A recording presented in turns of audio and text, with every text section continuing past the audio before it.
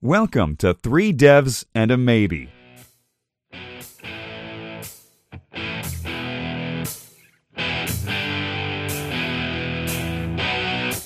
Now introducing your show hosts, Michael Budd, Fraser Hart, Lewis Gaines, and Ed Mann.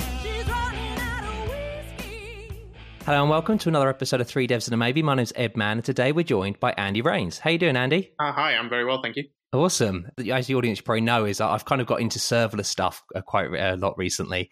And one thing actually that I noticed a couple of weeks ago, was a Symfony meetup video that came out. Sadly, I couldn't actually make the meetup, but it was very much in my headspace with serverless and adding in PHP there.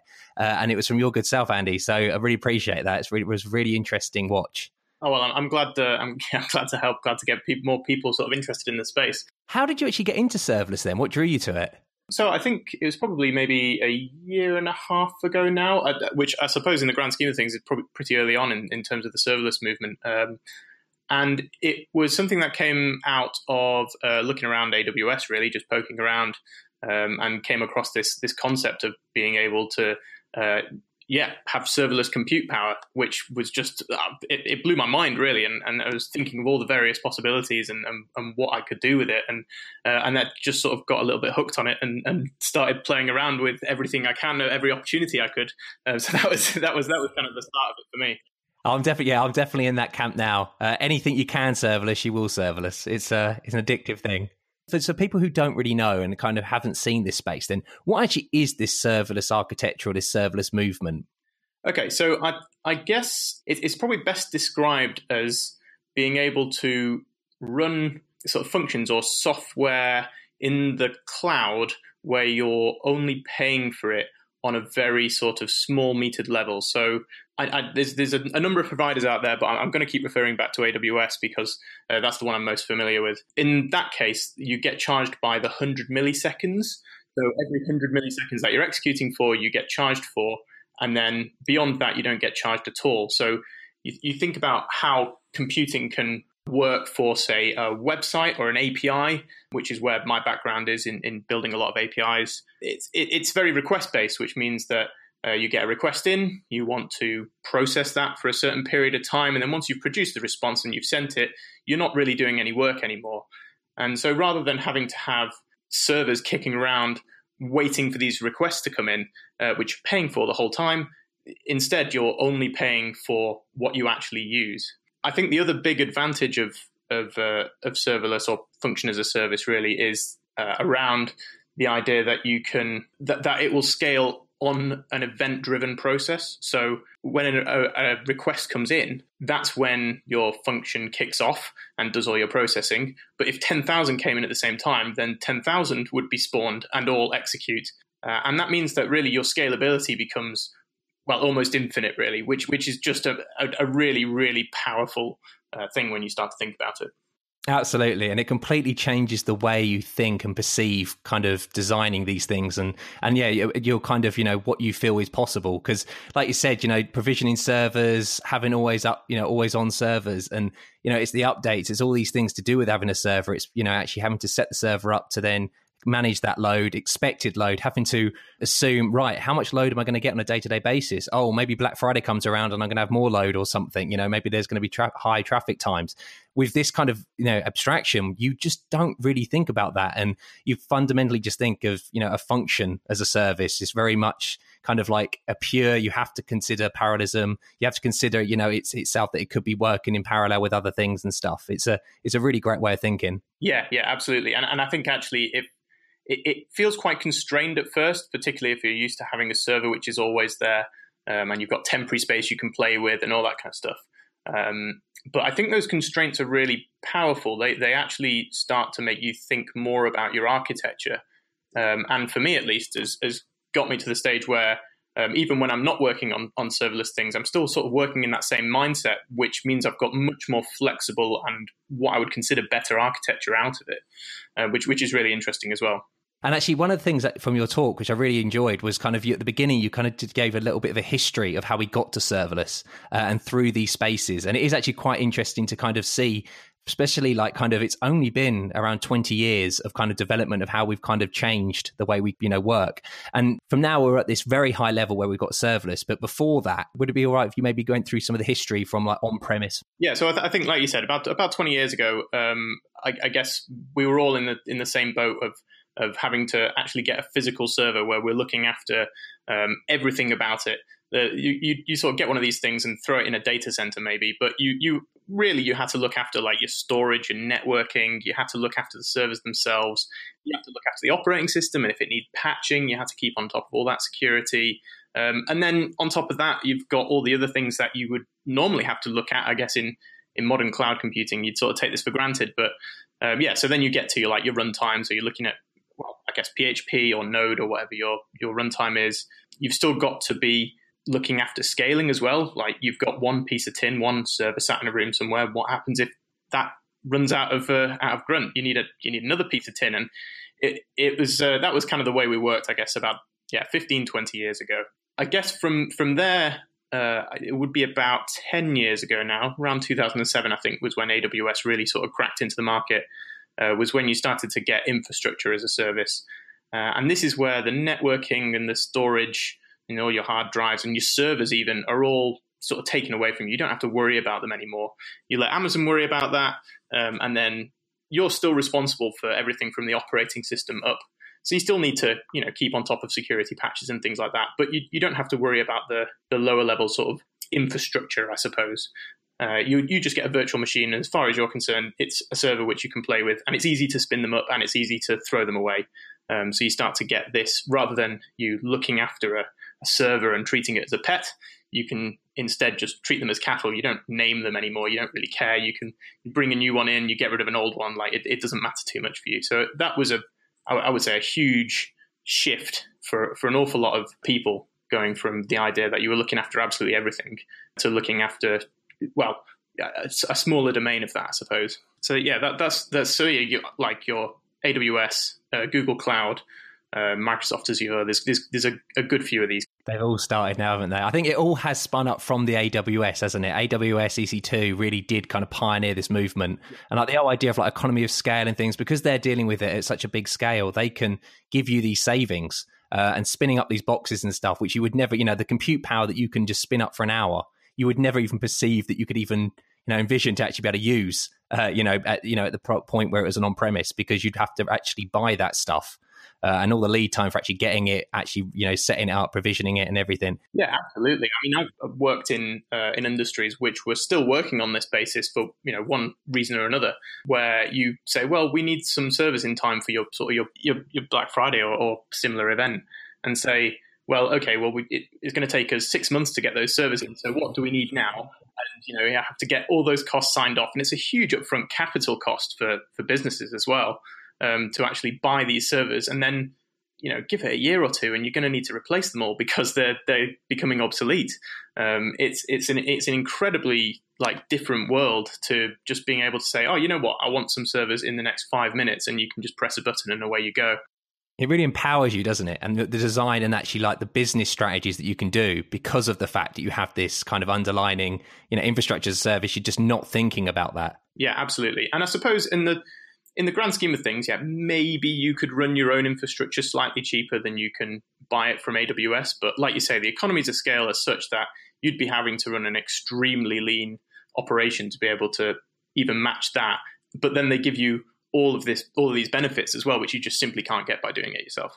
That's it, exactly. And it seems like every revision that comes out, every new build, every new instance type, they're always increasing speed and performance, but then actually reducing cost, which is just the most crazy way of looking at it, where actually, you get better performance for cheaper. Yeah, no, it is pretty incredible. And in fact, I've been bitten by this in some respects, where you can say to AWS, okay, well, I promise to buy a year's worth of, and you reserve the instance, so you get it for a cheaper amount. And then a month later they say, oh, well, we've just updated all of our instances and now it's these new instance types which are more powerful and they cost you less. And you're like, I'm sort of tied into the old one now. Oh, no. So they have brought out that whole kind of, isn't it like that you can actually use some of those credits if it's on the same type, but then if it's a completely different type, then you are unfortunately at the mercy of it. Yeah, there is some flexibility there. And it's just really, I think for this exact reason. where that, like with the hindsight, you can kind of see how you can structure that in a way which is going to be really good for you. But when you first start out, that's when you get burned and you sort of realize that you've just bumped some money in for something which isn't quite as good as you thought it was going to be at the time. No, I feel that pain. I know exactly what you mean. And then, so from infrastructure, then we kind of go even a level up there, and you get like the Herokus, the platforms as a service. Yeah. Would you mind explaining kind of like what the differences are there?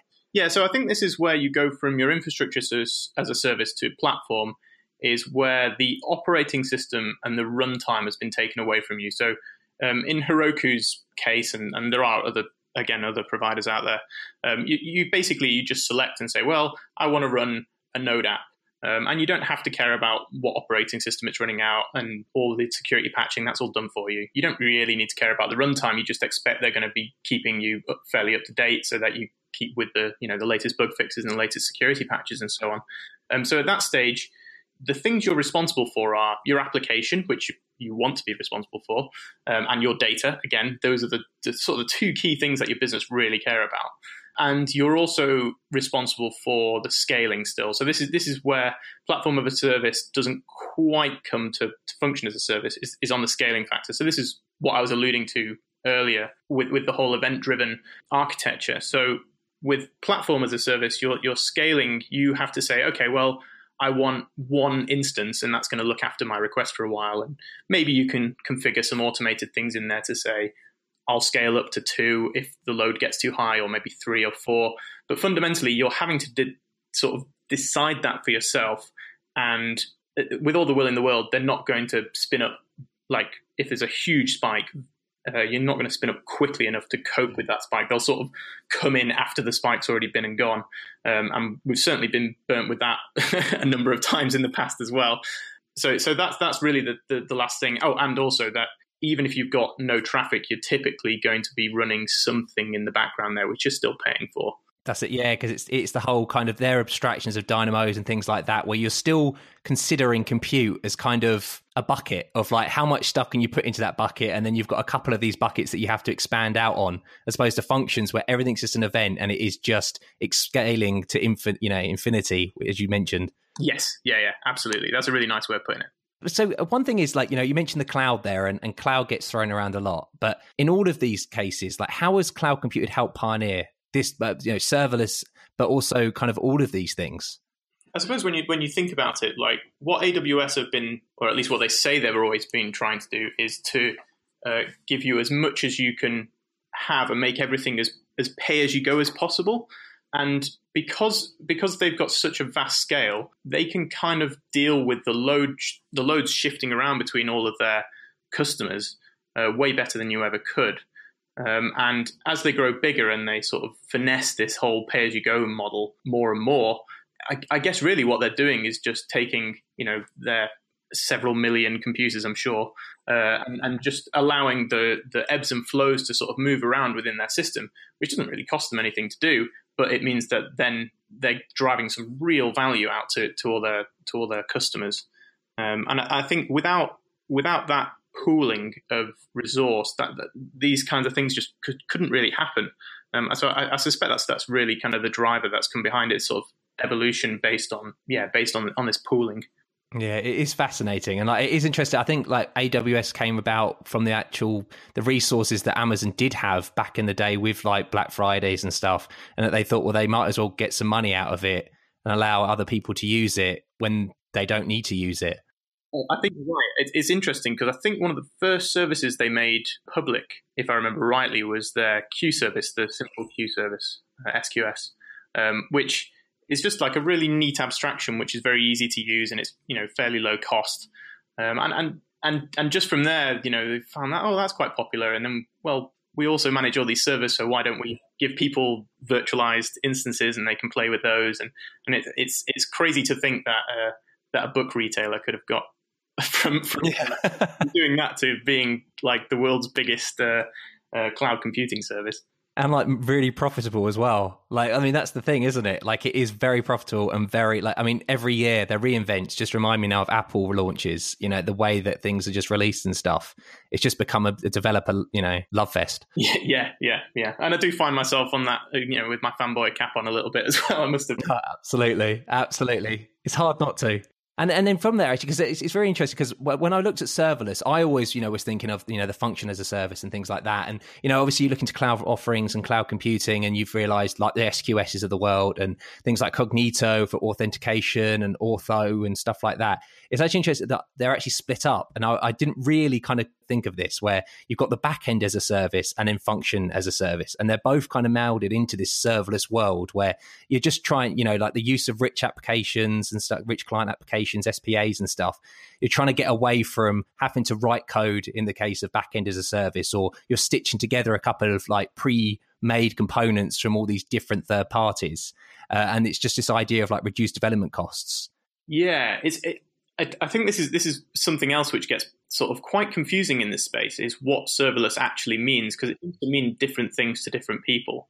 And I think for me personally, my definition has probably shifted even over the last few months. Certainly when I got into it and I was talking about serverless, I was always thinking of function as a service, you know, AWS Lambda. But over time, I guess I've come to realize that actually it's anything where you don't really have to think of the infrastructure. But I think there's another point that I would put in there, which is that if you're not using it, you shouldn't be paying for it. And for me, I think that's an important factor. So so a lot of these back-end as a service models, actually, some of them you are literally only paying if you use them, but others you will be paying some kind of service rate under the hood as well. So it's a little bit tricky to know exactly how to define these things. But yeah, I don't know. Have you got any sort of thoughts on that? No, I think I really like your thinking there behind that. You know, it is the cost. I think, you know, what is one of the most influential things about this is the cost model. Like, how can you start to use this in a real life application is the fact that it's viable cost wise to do. So the reason why you're actually able to, you know, expand out and have this scalability is the fact that you only are paying for what you actually use. And it's very hard to perceive, again, with this always on kind of architectures that we had to provision servers. We have to think of contracts with like services and stuff, where AWS with the cloud computing they've done, you know, Cognito, you pay for only what you use out of it, the requests, CloudFront, Cloud, you know, S3, I suppose you're paying there for like storage of objects and stuff, but you are only paying for like requests and things going in and out. It's what you use is what you have to pay. And it does completely change the way you can architect a system. Yeah, absolutely. And the S3 one is an interesting one, because you say you're paying for storage. I think there's where I would kind of like allow my definition to drift slightly is whereas I probably would consider S3 as serverless, because you don't have to care about the scale, that just magically can do whatever you throw at it. And if you are using, say, 10 gigabytes and then you suddenly drop it to 5 gigabytes, you're only then paying for those 5. It's not like you're having to buy it in chunks like you would a hard disk or something like that. So there is still an element of that sort of pay as you go to it, even though obviously storage kind of has to hang around. So I guess you do have to pay for it. Yeah, I suppose you could kind of conceive like, you know, storage is a use of like a function running constantly. So, you know, you could kind of conceive it as, you know, you are only scaling up and down as you want, but, you know, that storage has to stay there. But you are only paying for what you need. You're not having to reserve 10 gigabytes and only use 5. You are only having to pay for 5. Yeah. And then obviously, you know, function as a service comes about, and designing for function as a service. How has it changed? You mentioned that it has changed the way you kind of think in general, but like, how have you actually been able to incorporate this into, you know, personal projects and actually, you know, into production?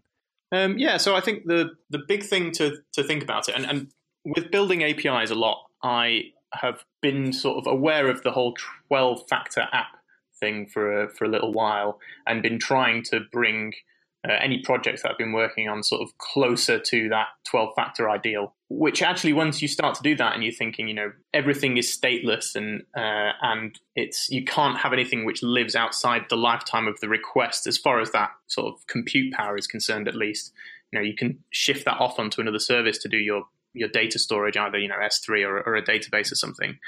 Once you start to think about it like that, and you realize your application is essentially kind of ephemeral, is once you've got to that stage, that's really, really powerful. And then when you're building new applications, even if they are like your standard sort of always on monolith or whatever, as long as you're still actually following those rules, you get a lot of benefits.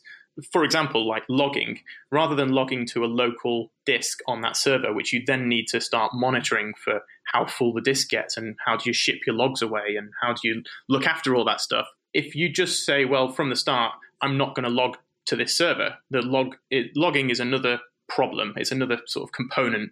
So all my logs will just flow directly out to that component. You've sort of gained that flexibility of architecture, and you've just removed a load of responsibilities you need to care about. And so, yeah, it's those are the kinds of things that I think have kind of come out of me playing around with Lambda in particular.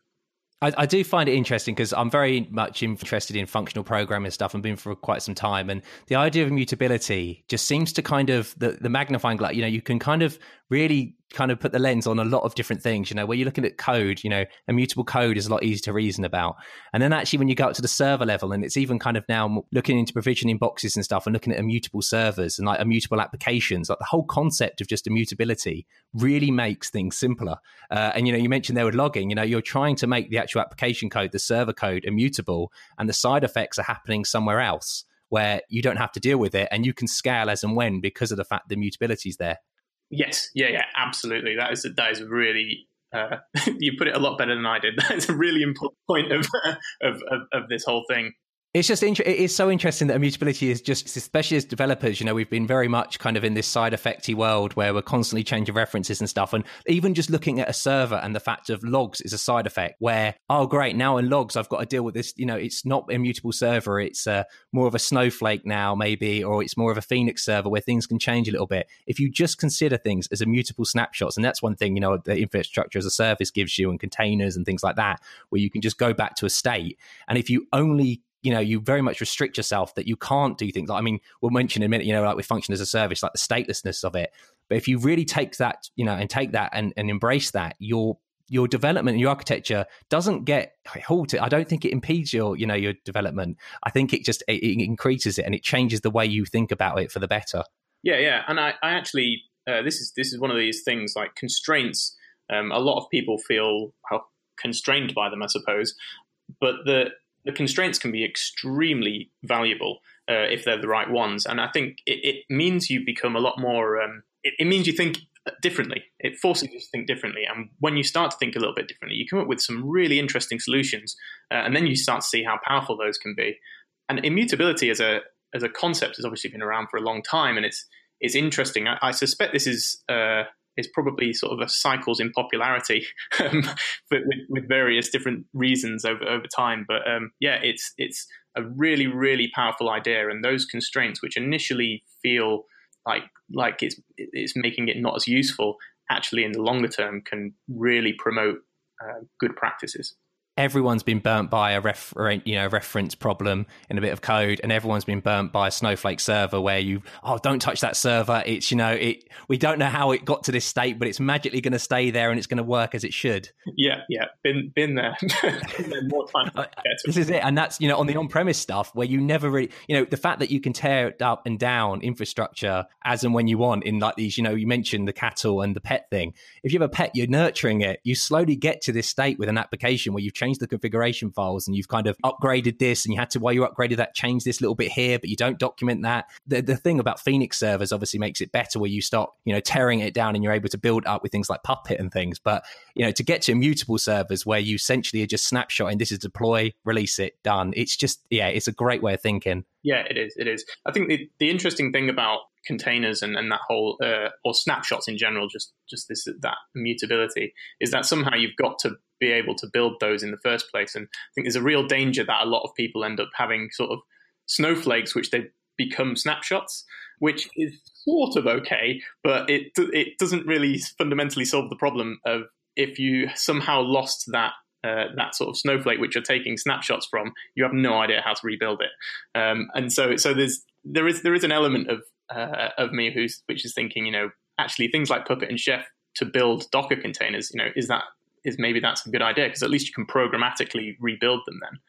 That's it. Yeah, you can then do the Phoenix model of it. And I agree with you there. I think people may try and skip out the definition phase and be like, well, it's easier for me just to snapshot this snowflake and I can go around it. But you're right. You haven't got a clear, concise definition of what that actual service, that application entails. It's, not been codified. You have, you've just manually done these things on it. So it's not, in my mind, an immutable server in the right sense. Yes. Yeah, completely. And then, moving back onto function as a service, there we mentioned their constraints, and there are actually a lot of constraints with function as a service. Would it be, all right, to maybe go into some of these? You mentioned, it's a very much an event-driven model, and it's stateless. What other things are there? I have a funny feeling, and I can't quite remember now, that AWS might have very recently changed this at reInvent. But another one from Lambda is a 5-minute execution time limit. So you can't just have these things running for hours and hours and hours. They get event-driven, which starts them up, and then they're going to last for a certain amount of time. And if you hit that limit, then they just get killed off, and there's nothing you can do about it. And whilst that might seem quite, again, constraining, I don't think it is. It just means that you have to think about your architecture in Islam. You have to break up that service, break up that responsibility, because should something have to run for 5 minutes, is it right to be running for 5 minutes? And if it is, maybe you do then have to move it onto its own dedicated systems. Yeah, absolutely. And there are going to be problems which can't be solved in an event-driven way, or not very elegantly anyway. So it's definitely not right for everything, but that is something which, as long as you sort of think about it and make sure that you really do need it to last forever, then fine, I'm okay with that. But usually you can find a way of it actually just sort of pinging up to do a little bit of processing and then going away, and then another event can start it up to pick up from where it left off, and that kind of thing. So I think that's one of the other big ones. That's it, because with it being stateless, with the fact that you can't Imperial containers, you can't just put a bit of the state on the server and then be like, I'll pick that up later on. You have to really consider third parties, again with the logging, where it's like, I'm not going to log onto this server, I'm going to log somewhere else. And it's the same with, I'm not going to store on this in this container, in this service, this function, I'm going to store it somewhere else. And it's breaking up maybe that execution of 5 minutes. Okay, maybe you need to have something that runs 10 minutes or has to do a lot of different things, or break it up into its individual responsibilities and use things like SQS and these other means of being able to get the events and compose them together. It helps your design. Yeah, and I think it really just reflects what has been good programming practice for a long time, which is, if you're doing object-oriented programming, certainly you don't want to be really using inheritance to get behavior. Composition is an awful lot more powerful. And you're just relying on components and splitting it into single responsibilities and all that kind of thing. And that's really what you're doing, but more at an infrastructure level. You're using different components rather than it all being sat within your same code base. You're just sort of spreading these things and connecting them together to make a more powerful whole, where each individual thing is really easy to reason about and really easy to understand. And then you can build these really complex systems which do the right thing. Dare I say microservices? Dun, dun, dun. Yeah. Bringing in that word. Let's bring in that buzzword. We've got serverless in there. We've got to bring microservices in there. I think it's whether you would take function of a service and call it a microservice, or whether they're nano services. I've heard people kicking that idea around. I think that's another very broad. You'll probably get a suite of function as a service, like kind of a composition of a couple, maybe. Yeah, where you've got a bundle of them. I think that's the way I've been talking about it when I'm talking to other people and describing some of the things I've built. That tends to be the thing. It'll be like 4 or 5 of these things, which are all trying to do a common, service thing, but each of them individually are running separately. So yeah. One of the typical things, you mentioned APIs there actually, and that is interesting, is, people will want to use these things for, you say, events. And I think one thing around, I've realized with Lambda and with function as a service and all these providers is a good provider provides a lot of event input, a lot of event triggers and a lot of event outputs, side effects that you can do. It's kind of pointless having a function as a service if you can't actually interact with it that well. And that's one thing that AWS has done. And I, again, bringing up AWS, it's the one I'm as familiar with as well, where you've got like S3 bindings and things like that. All these different things it can do. It can do things on Cognito. It can do things based on Dynamo. It can do things based on API gateways, and HTTP is obviously a main one. Kind of what is then API gateway, like that concept of HTTP? Yeah, okay. So I think it's really important to bear in mind that these function as a services are they take some input and return some output. They don't really know the wider context from what they are. They really are just a function. So they don't understand, well, they shouldn't understand HTTP. So API Gateway is really a way of taking HTTP requests, doing some routing on there to route it to the correct function, and then passing on the information to that function to be executed. It'll retrieve the response from the function and then sort of convert that back into an HTTP compatible language, which it can then respond with. And it can deal with the connections, and it can deal with talking HTTP to clients. And it means also, these functions then can scale, like certain routes in your HTTP requests may get more traffic than others, and you can then expand and contract in that way as well. Yeah, absolutely. So like I mentioned at the start, you get 10,000 requests all going into your, user login, which is all going to be the same function. It kind of doesn't matter. API Gateway is going to handle that traffic for you, because that also has this sort of infinite scalability property to it.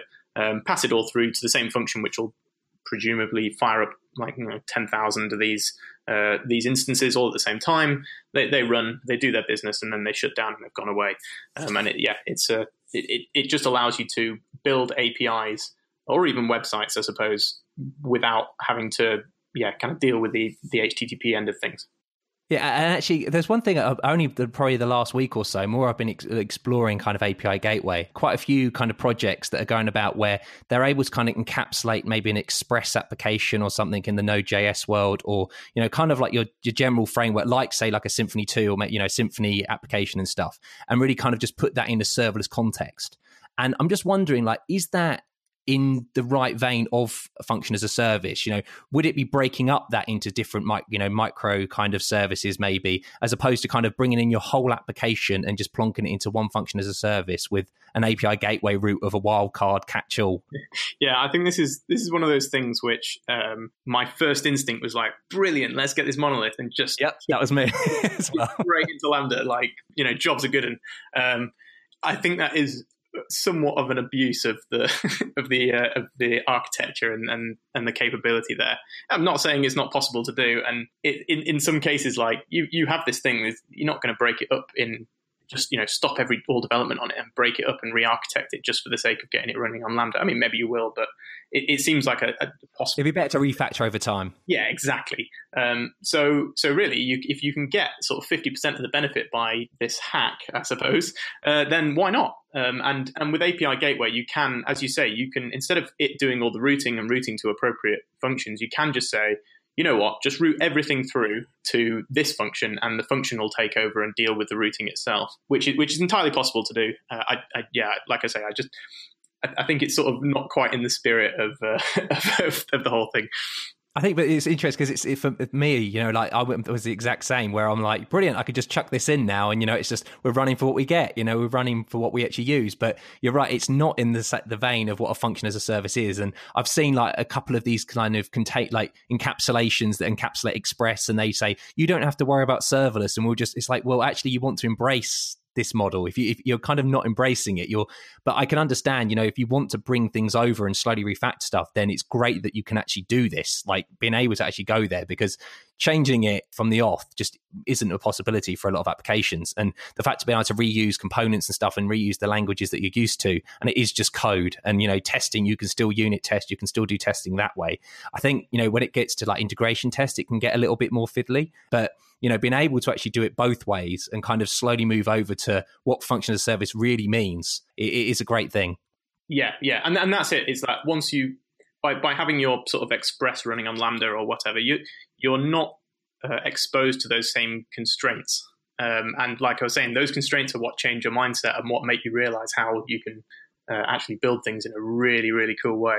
In a scalable way, because I'm guessing you can't really still scale in this way because you're considering things with state maybe internally within it, requests and stuff, and sharing it between. Yeah, and there's the danger as well that, like, by chucking, I mean, I've not played with the Express one, but by chucking any old framework at it, it might be that those frameworks are expecting to be able to write to temporary storage, and expect that to last more than one request and all these kinds of things. A lot of assumptions have been made in a lot of these frameworks because of how prevalent monolithic structures and even microservices, which are always on, have been for such a long time. And so it's not really the fault of the frameworks, but those assumptions are sort of baked in, and you might end up getting bitten by a few of them if you're not too careful. Yeah, it's just a completely different paradigm. And it is interesting, because you mentioned that the 12-factor app and the fact of statelessness there.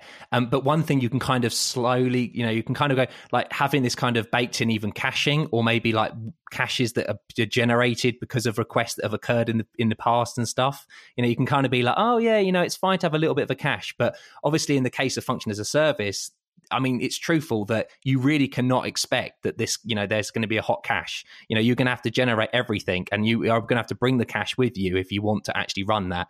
Yeah, absolutely. And I think there's when it comes to a lot of caching, what it really means is don't store it to your local disk anymore. You need to push it off onto Memcache or Redis or even to a data store of some description.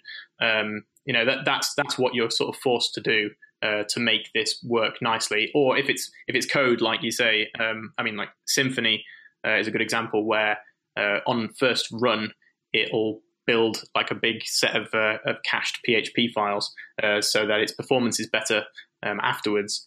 Now those you have to bake into the function, into the Lambda. So what that means is you need to be on your local machine, build that cache, and get all the files onto your file system, and then you zip them up and send it off to be run in Lambda so that they're ready and don't need to be changed. And I'm sure it's not environment specific if it's on a Mac or Windows or something, and you need to make sure it targets Linux or the Amazon AMI. Yeah, absolutely. Because actually that's one thing, mentioning like function as service. So like underlining kind of like, how do the platforms typically host this? I think it's always interesting to kind of understand even just a high level of kind of how they're getting away with this, because it does feel a little bit like magic that they can just run this thing and scale it out as much as they want. Yeah. No, it is magic. It's all magic.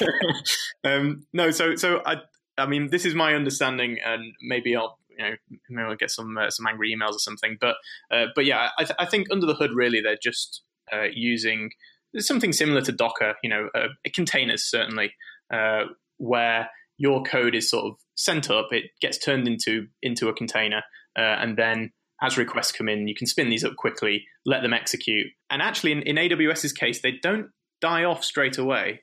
So this is, whilst you always need to think of them as being like they're killed off after every request, in reality, they do hang around for a little while. And that's kind of to improve the next request performance, if you like. So your first time, you're going to pay a bigger penalty for starting this thing up because you've got to get the whole container going. And then if it just sort of hangs around on the off chance that there's going to be another request, next time it can just execute straight away. So what you find is that, I should say, you're not paying for that. That's all sort of handled for you. You don't have any control over it. But what you do find is that you get these, what everyone refers to as cold starts, which is where there's nothing there and the Docker or container has to get started. And then after that, you are on warm starts where there's something already ready for you. And if you think about what that really means is that if you have one request per second coming in, and that's keeping one sort of container busy, then if you suddenly get another request in, it's not like that first container can cope with it anymore because it's already busy. So that means you get another cold start when the second request comes in to deal with it. So that's kind of how it's behaving, at least. Obviously the cold starts, and I suppose, in that case, it's the application and the actual infrastructure and languages that you're using. Like booting up the JVM every time definitely will impede more of a cost than maybe a smaller scripting language like a Node.js application. Yeah. And when you look around at, I guess we'll come on to this, but the various sort of shims that people have built, they tend to be based on either Python or Node because their sort of startup execution times are so much quicker than the JVM or sort of a C# environment. Because you get I know that moving on, we're looking at serverless framework, and there's a lot of plugins to do with serverless warm-ups and things, and they're kind of little hacks where it is really an implementation detail, isn't it? That it's going to be around for a little longer than you expect. So what you're going to do is you're going to be like, I know that if I just keep calling this action every so often, I'm just going to keep it keep it hot, you know, in the implementation detail. Like, you shouldn't really be expecting the fact that it should be there, but it's just a performance boost because of the fact that, you know, under the hood it's actually doing that. Yeah. And this was really, I think early on with Lambda, this was something that everyone started doing. They'd set up a CloudWatch event, which would fire every 5 minutes or every 2 minutes or something, just to sort of ping your Lambda and keep it warm. How much do you think Amazon hates that? I'm just thinking kind of like, you know, the fact that you're just pinging it just for the fact that you want to keep it warm to ensure that maybe some traffic will come. Well, but I don't know. I don't think I don't see why they would care. At the end of the day, you're paying for the CloudWatch event and you're paying for the execution time. So it might as well be another request as far as they're concerned. Yeah, I suppose. Yeah, and I suppose it's just, you know, the fact that they're then having to keep it around, and you're really kind of like, they only keep it around for 10 minutes just in case, but then you're taking advantage of that 10 minutes or 5 minutes, and you're just kind of consistently just keeping it going. Yeah. So like I say, this was something which used to be much more of a problem, and then I guess maybe it was about a year ago now, they made some improvements so that the whole cold start penalty was nowhere near as high as it used to be. So it's less necessary to do that kind of thing now. But if performance is really, really key, then maybe you still want to do it. But I think this is just another one of those constraints which, you know, you should be trying to find a way of making that latency not as important. Like, I know that's not going to fit for every purpose, but for a lot of things, you know, costing another few milliseconds here or there is not really the end of the world. And overall, it just means the whole thing's a bit simpler. No, absolutely. Again, it's a design consideration and a constraint that you kind of have to work around. Yeah. And then, you know, mentioning kind of with the function as service and all these things, you know, your vendor, you're kind of vendor specific, and you have this whole scary thing of kind of concept of vendor lock-in. You only rely on the fact that you're using AWS or you're using, you know, other platforms that are function as a service. There's frameworks out there now like Serverless Framework, which try and abstract away some of this, you know, where it allows you to kind of write in a higher abstraction where it can then compile down and do its own things to do like the, you know, the CloudFormation scripts or set up Azure for you and things like that. I'm just wondering kind of like, what's your experience with using Serverless Framework? Yeah, so Serverless Framework, and there are other projects, but this one seems to be the most popular. It's got the name Serverless, so it's serverless.com. It really has kind of one out there. Yeah. I can't remember what it is. I think it was called Jaws originally because it was a JavaScript only, like JavaScript on AWS. But yeah, they changed the name when they sort of expanded it out to different languages and then realized they could support different cloud providers as well, which I suppose is the point of your question. But I think what they recommend is, and really this is a good practice anyway, is that your code should be provider agnostic, as in you just don't care how you're getting executed, with the exception of the very sort of first bit, the entry point, which is going to look different for each provider. So when your method gets called, it's going to have a certain signature which you'll have to abide by because that's just the way it works. So if you keep that really, really thin, so the first thing it does is just call off to the rest of your code, and then it returns whatever the rest of the code returns, then, or maybe with a bit of transformation, that will keep you fairly provider sort of free, so you don't get too locked in. There's obviously going to be a little bit of work to move from one to the other, but that's the case with pretty much everything. But yeah, as long as you do that, you're okay. The other thing is that Serverless Framework isn't just about deploying your piece of code. It's about setting up everything around that. So like looking after which events trigger it and which services are going to exist and which buckets in S3 are going to be around and all this kind of thing. And for the vast majority of tasks, it's really good at abstracting that because you can just describe it in YAML and then it goes and deals with that for you on the service provider for you, creating all this thing and linking it all together. For more complex or more provider specific things where, you know, the Serverless Framework doesn't have the ability to do this built in, you're going to have to start to reach for a bit of CloudFormation or similar to kind of help tie things together, which is a bit of a downside. I suspect over time that's going to kind of ebb away. The Serverless Framework moves at a frightening pace, and it's just incredible how much stuff the community is adding in and around that. So yeah, it's one of those things which I think over time is going to become less and less problematic.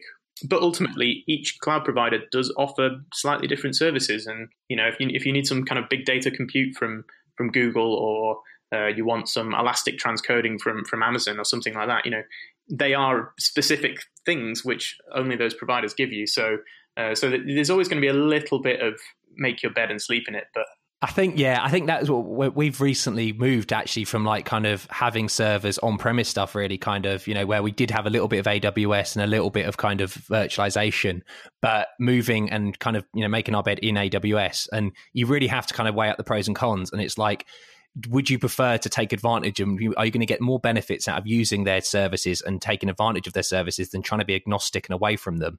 Vendor lock-in is always that scary thing that everyone kind of screams about, but you do sometimes have to have give and take on certain bits. And you're right, saying, like having this very small level, your delivery has a very thin layer that is able to just translate between that is great, just as a good design principle. Just having your packages that are agnostic of anything really, that are clean code, that you can do unit tests and everything, and don't require all these, external third-party dependencies. It's just very good architectural patterns anyway. But having the vendor lock-in with, saying that you're using S3s and you're relying on the fact of that, I think you just kind of sometimes have to embrace that a little bit, which is horrible to think, but you just kind of do have to. If you want to take advantage of it and reap the rewards, you really have to kind of just embrace that. Yeah, absolutely. And there is there's a cost to everything. There's a cost to staying agnostic, and there's a cost to vendor lock-in. I'm sure was it Parse? Which sort of suddenly decided they were turning off all their services. Yes. But they released it, didn't they? So you can host your own. Yeah, it's not really it's not the same type of thing now. It's kind of, hang on, I'm now owning your code. Yeah, exactly. It's like, I went from this thing which was really handy because I didn't have to do anything to, now I have to actually look after it and I have no power to sort it out. Like, yeah, I think that's a really great example of when vendor lock-in looks very, very scary. And I can see why people get, quite het up about it. But it's I suppose at the end of the day, like, if Parse hadn't been around doing what it was doing, those apps that were reliant on it wouldn't have got off the ground because there was no other way to do it. So they could have spent loads and loads of their time developing the same back-end services and everyone's reinventing the wheel. Or you can concentrate on the thing that's giving you business value today, and giving your users that value as well. Like, ultimately, you're building things to give to users of some description, and make them happy. So the quicker you can do that and the quicker you can deliver value to them, the better. And if that means you are taking a bit of risk when it comes to vendor lock-in, then I think that's a risk which you need to evaluate, but is generally worth taking. As long as you've got a sort of maybe in the back of your mind a get out of jail card, what happens if tomorrow AWS sort of goes, oh, well, we've got 6 months before all our services turn off. Like, what are you going to do? Those kind of things, whilst it seems incredibly unlikely, nobody saw Parse going under either. So, it is a possibility that needs to be at least in the back of your mind. Yeah, it's true. And I think what's annoying though, and what kind of is one of the catch-22s is that the vendor lock-in is actually one of the pros because of the fact you get to reap the rewards of what they are doing. Whereas, you say like, oh, can I transfer this over to another provider? Well, they don't provide that. Like you're using the things that have its strengths, like Dynamo and things like that. You're taking advantage of what that provides. And if everyone provided that, have any standards, it would take years for them all to reach consensus of what's right. So you kind of do have to tie yourself into things to be able to get and take advantage of it. Yeah, absolutely. And it's only the same as, picking a database or something. There are so many. How many RMs have we've seen that have tried and failed? So sometimes you just have to own it. Yeah, exactly. And it's even things like, DynamoDB came around actually a surprisingly long time ago. And I don't know if I'd say they sort of started the NoSQL trend, but they were certainly in there, near the start. And now look at how many different solutions there are out there, how many different databases, which all have their pros and cons. And it is like everything in life, try and pick the right tool for the job. Much they hate that phrase, but it is something. It's very applicable here, though. Yeah, try and consider. And actually picking the right tool for the job is, using our good friend PHP. You came on my radar actually because of the serverless PHP project that you released on GitHub. And I'm just wondering kind of like what does it encompass and what drew you to make it? So, like I said, I've been sort of following Lambda and things for a long time, but my day job is PHP pretty much through and through. We dabble with other things, but it's very, very much PHP. And the big blocker was that AWS Lambda doesn't have native support for PHP, which made me, that was difficult. Made a sad Andy. So I've been looking around and evaluating various different languages because we really had some good use cases for using Lambdas, and by playing with all the different languages, I then came across some shims, really, some things that people have made. So like Go is also not supported natively, but someone has managed to make a little shim which kind of bootstraps through Python and then gives you what feels like a native environment to do Go programming in on Lambda. And there was another chap, Zero Sharp, who had kind of done a bit of a proof of concept of, maybe we could do the same for PHP. Now his proof of concept was sort of fairly basic, and but it did prove the point that you could run a PHP executable and the language on a Lambda. So then that got me like really excited and thinking, okay, now I can use the language I'm most familiar with, and more importantly, all the tooling and components and the community that I'm used to, and are actually really good, and take that and use this new technology as well. I think this is something which, this slight aside, lots of people, whenever you say, I'm a PHP developer, you see their eyes kind of like twitch a little bit, and you get the sort of slightly PHP, you're still around. And all of a sudden you sort of have this feeling like maybe they're looking down on you a little bit. But I think that's probably just it has I guess it still has a little bit of a bad reputation. But I think that's from years and years ago, and no one has really sort of looked at it so much recently. It's just cool for it to be uncool. But the fact of the matter is, it's a pretty quick language. It's got, I think the tooling is the biggest thing for me, and the community strength around it all. Symfony and all the things sort of built on its components are fantastic, and things like PHP spec, Behat for all testing they're just so good. So I wanted all that, and I wanted it on serverless. So this was a Christmas project last year, actually. Seems oddly the only time I actually really seem to have to muck about with things.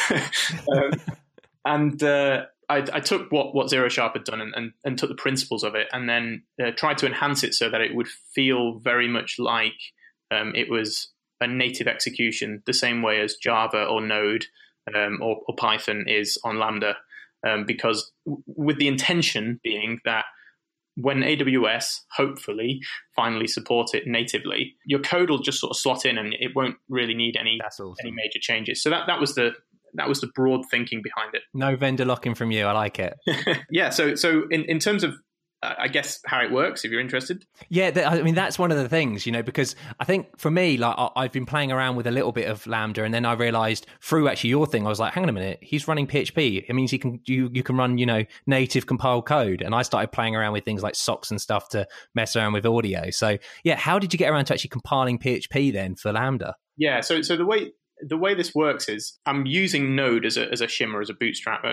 I sort of mentioned that term a few times. What that really means is when it gets executed, it's actually executing some JavaScript first, and then that JavaScript executes a PHP executor. So Lambda thinks it's a Node.js app that you're just doing whatever in. Yeah, exactly.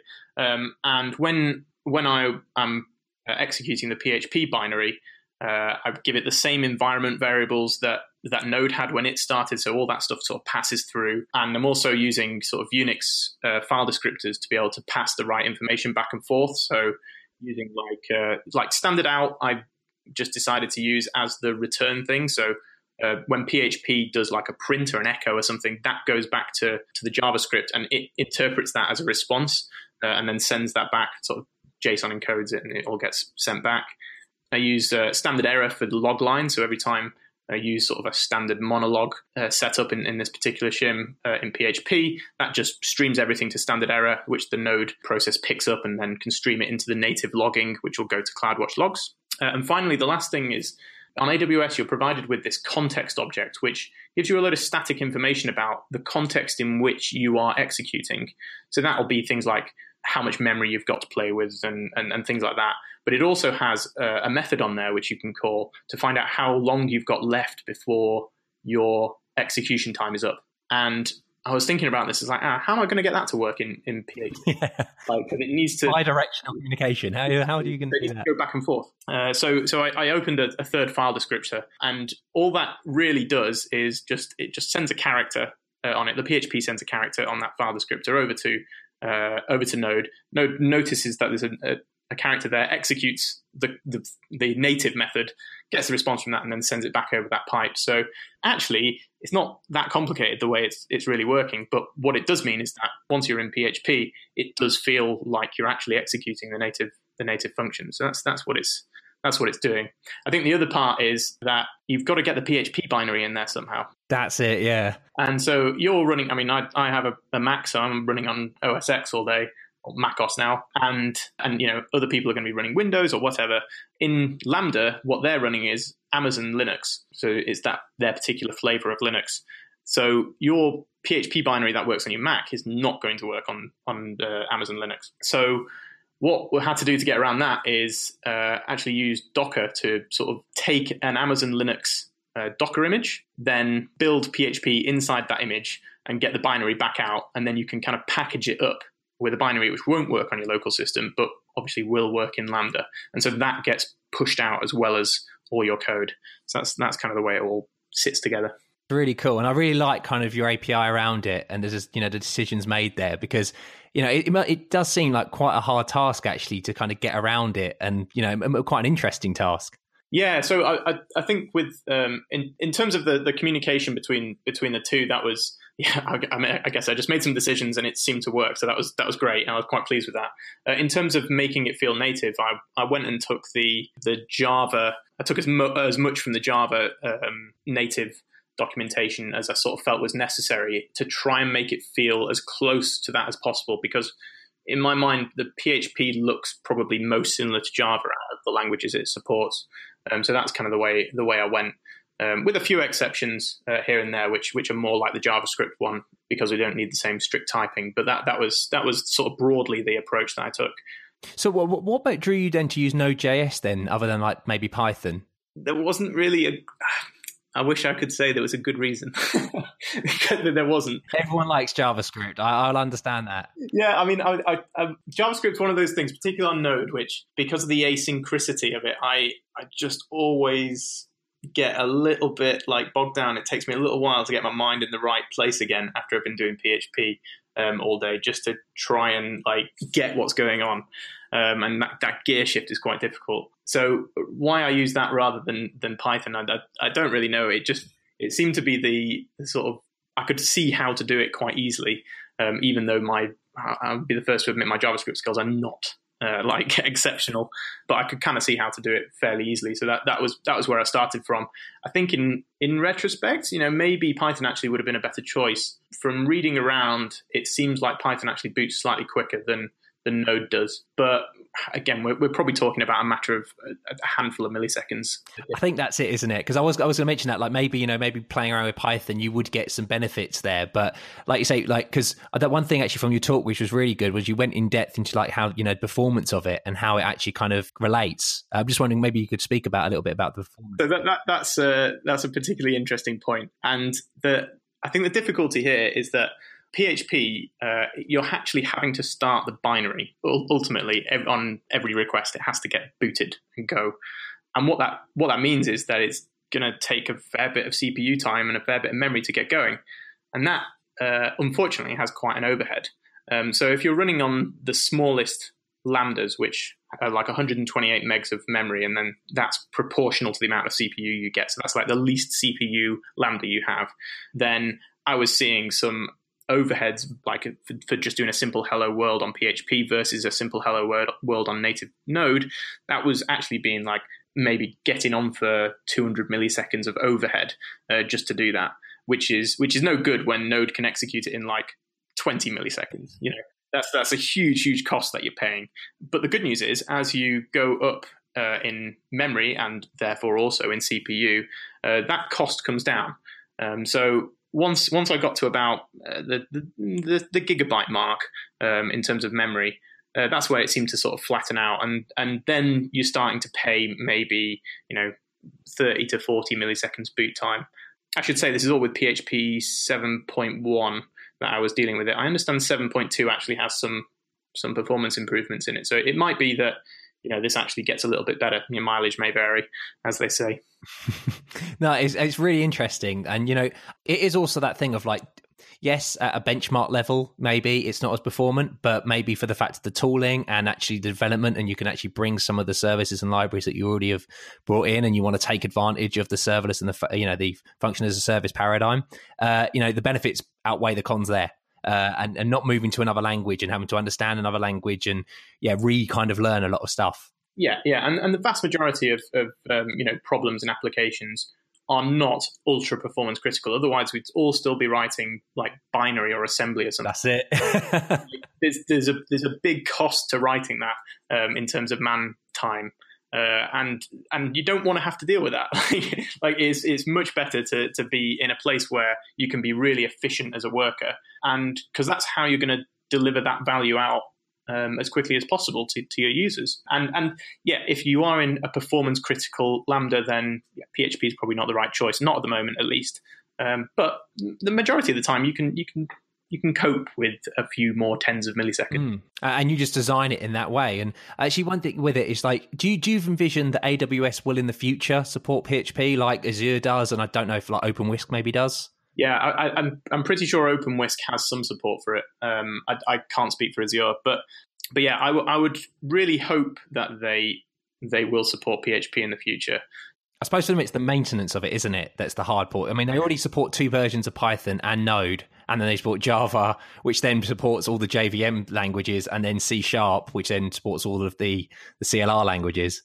Yeah, and I can understand that. But then at the same time, like, the whole point of a Lambda is that it starts up when the request starts, it does some processing, and it dies off, which sounds an awful lot like a PHP lifecycle to me. That's exactly. Doesn't it make you scream when you think this is exactly what PHP was made for? Was this very short HTTP request kind of lifecycle? Yeah.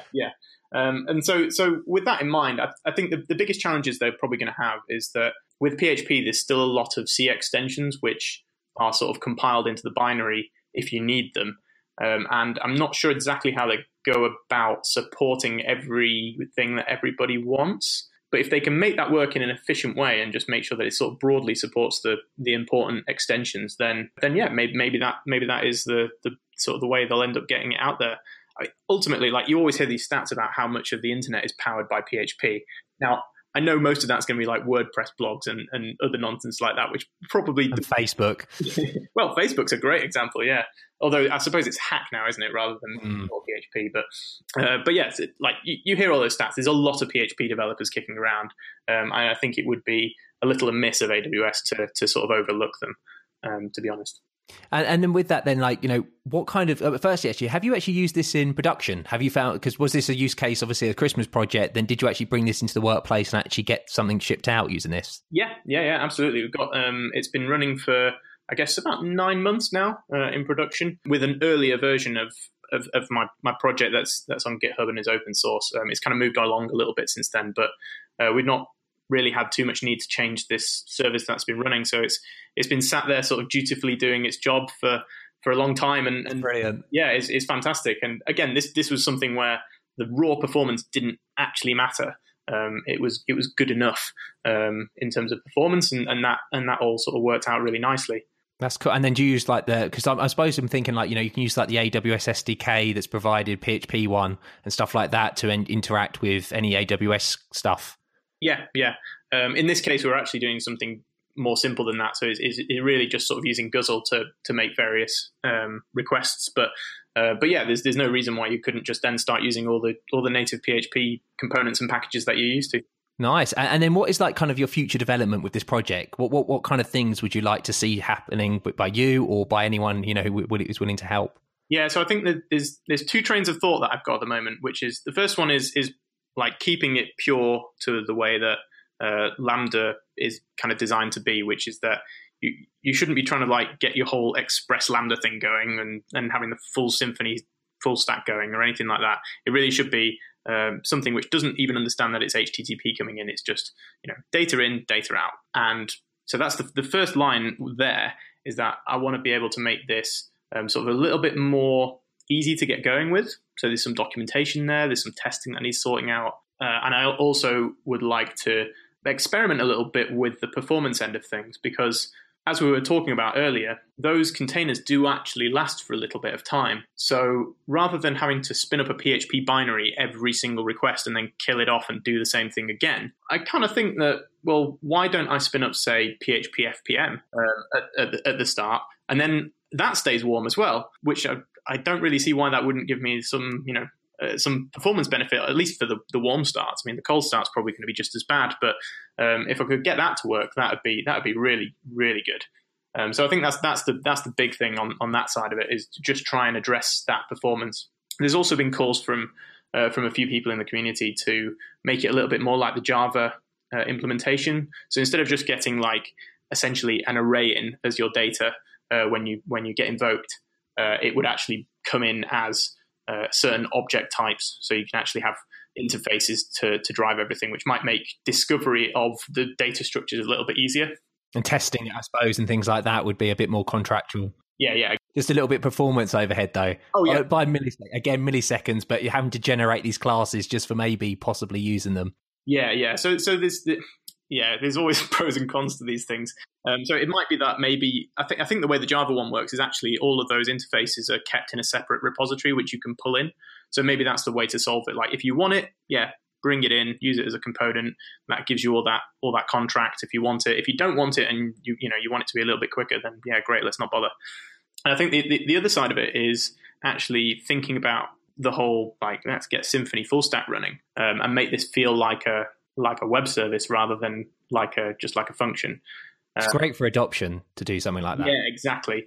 Because people are going to feel really comfortable in that space. There will be definitely a number of problems that need solving. I mean, the first one that I came across was an issue raised on the project, which just said, "Oh, I've tried to use like the header function, the built-in header PHP function."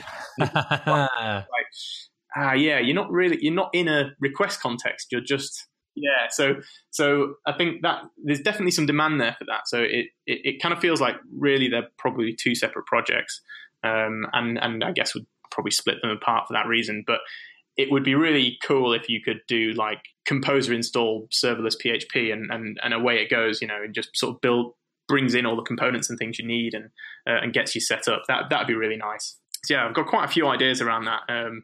It's about finding the time, and it's about finding hopefully there'll be some of the people who are sort of willing to donate a little bit of their time as well and get this thing really off the ground. Absolutely. No, it's a great idea and it's a great project. And I really, admire you for, getting it off the ground, because it is something that I think we all really, especially if you're looking at serverless, and it's not just you want to bring your language, it's like, oh, I know PHP, so I want to bring it, like it's the fact of, you say, the tooling, the community around it, and the fact that it is actually a viable choice for something like this. Like if you can have Java as a viable choice, PHP is definitely a viable choice for it. Yeah, absolutely. I want to say that thank you so much, Andy, for coming on the show. I really appreciate it, and it's been great to chat about all this serverless stuff with you. No, it's been a real pleasure. Thanks for inviting me.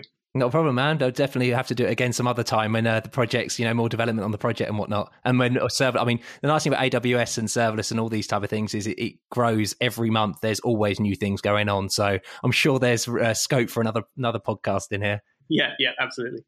Brilliant. All right then, audience. Well, it's been another great episode, and I'll speak to you again next week. Goodbye. You've been listening to 3 Devs and a Maybe. You can contact us at contact@3devsandamaybe.com or follow us on Twitter at 3 Devs and a Maybe.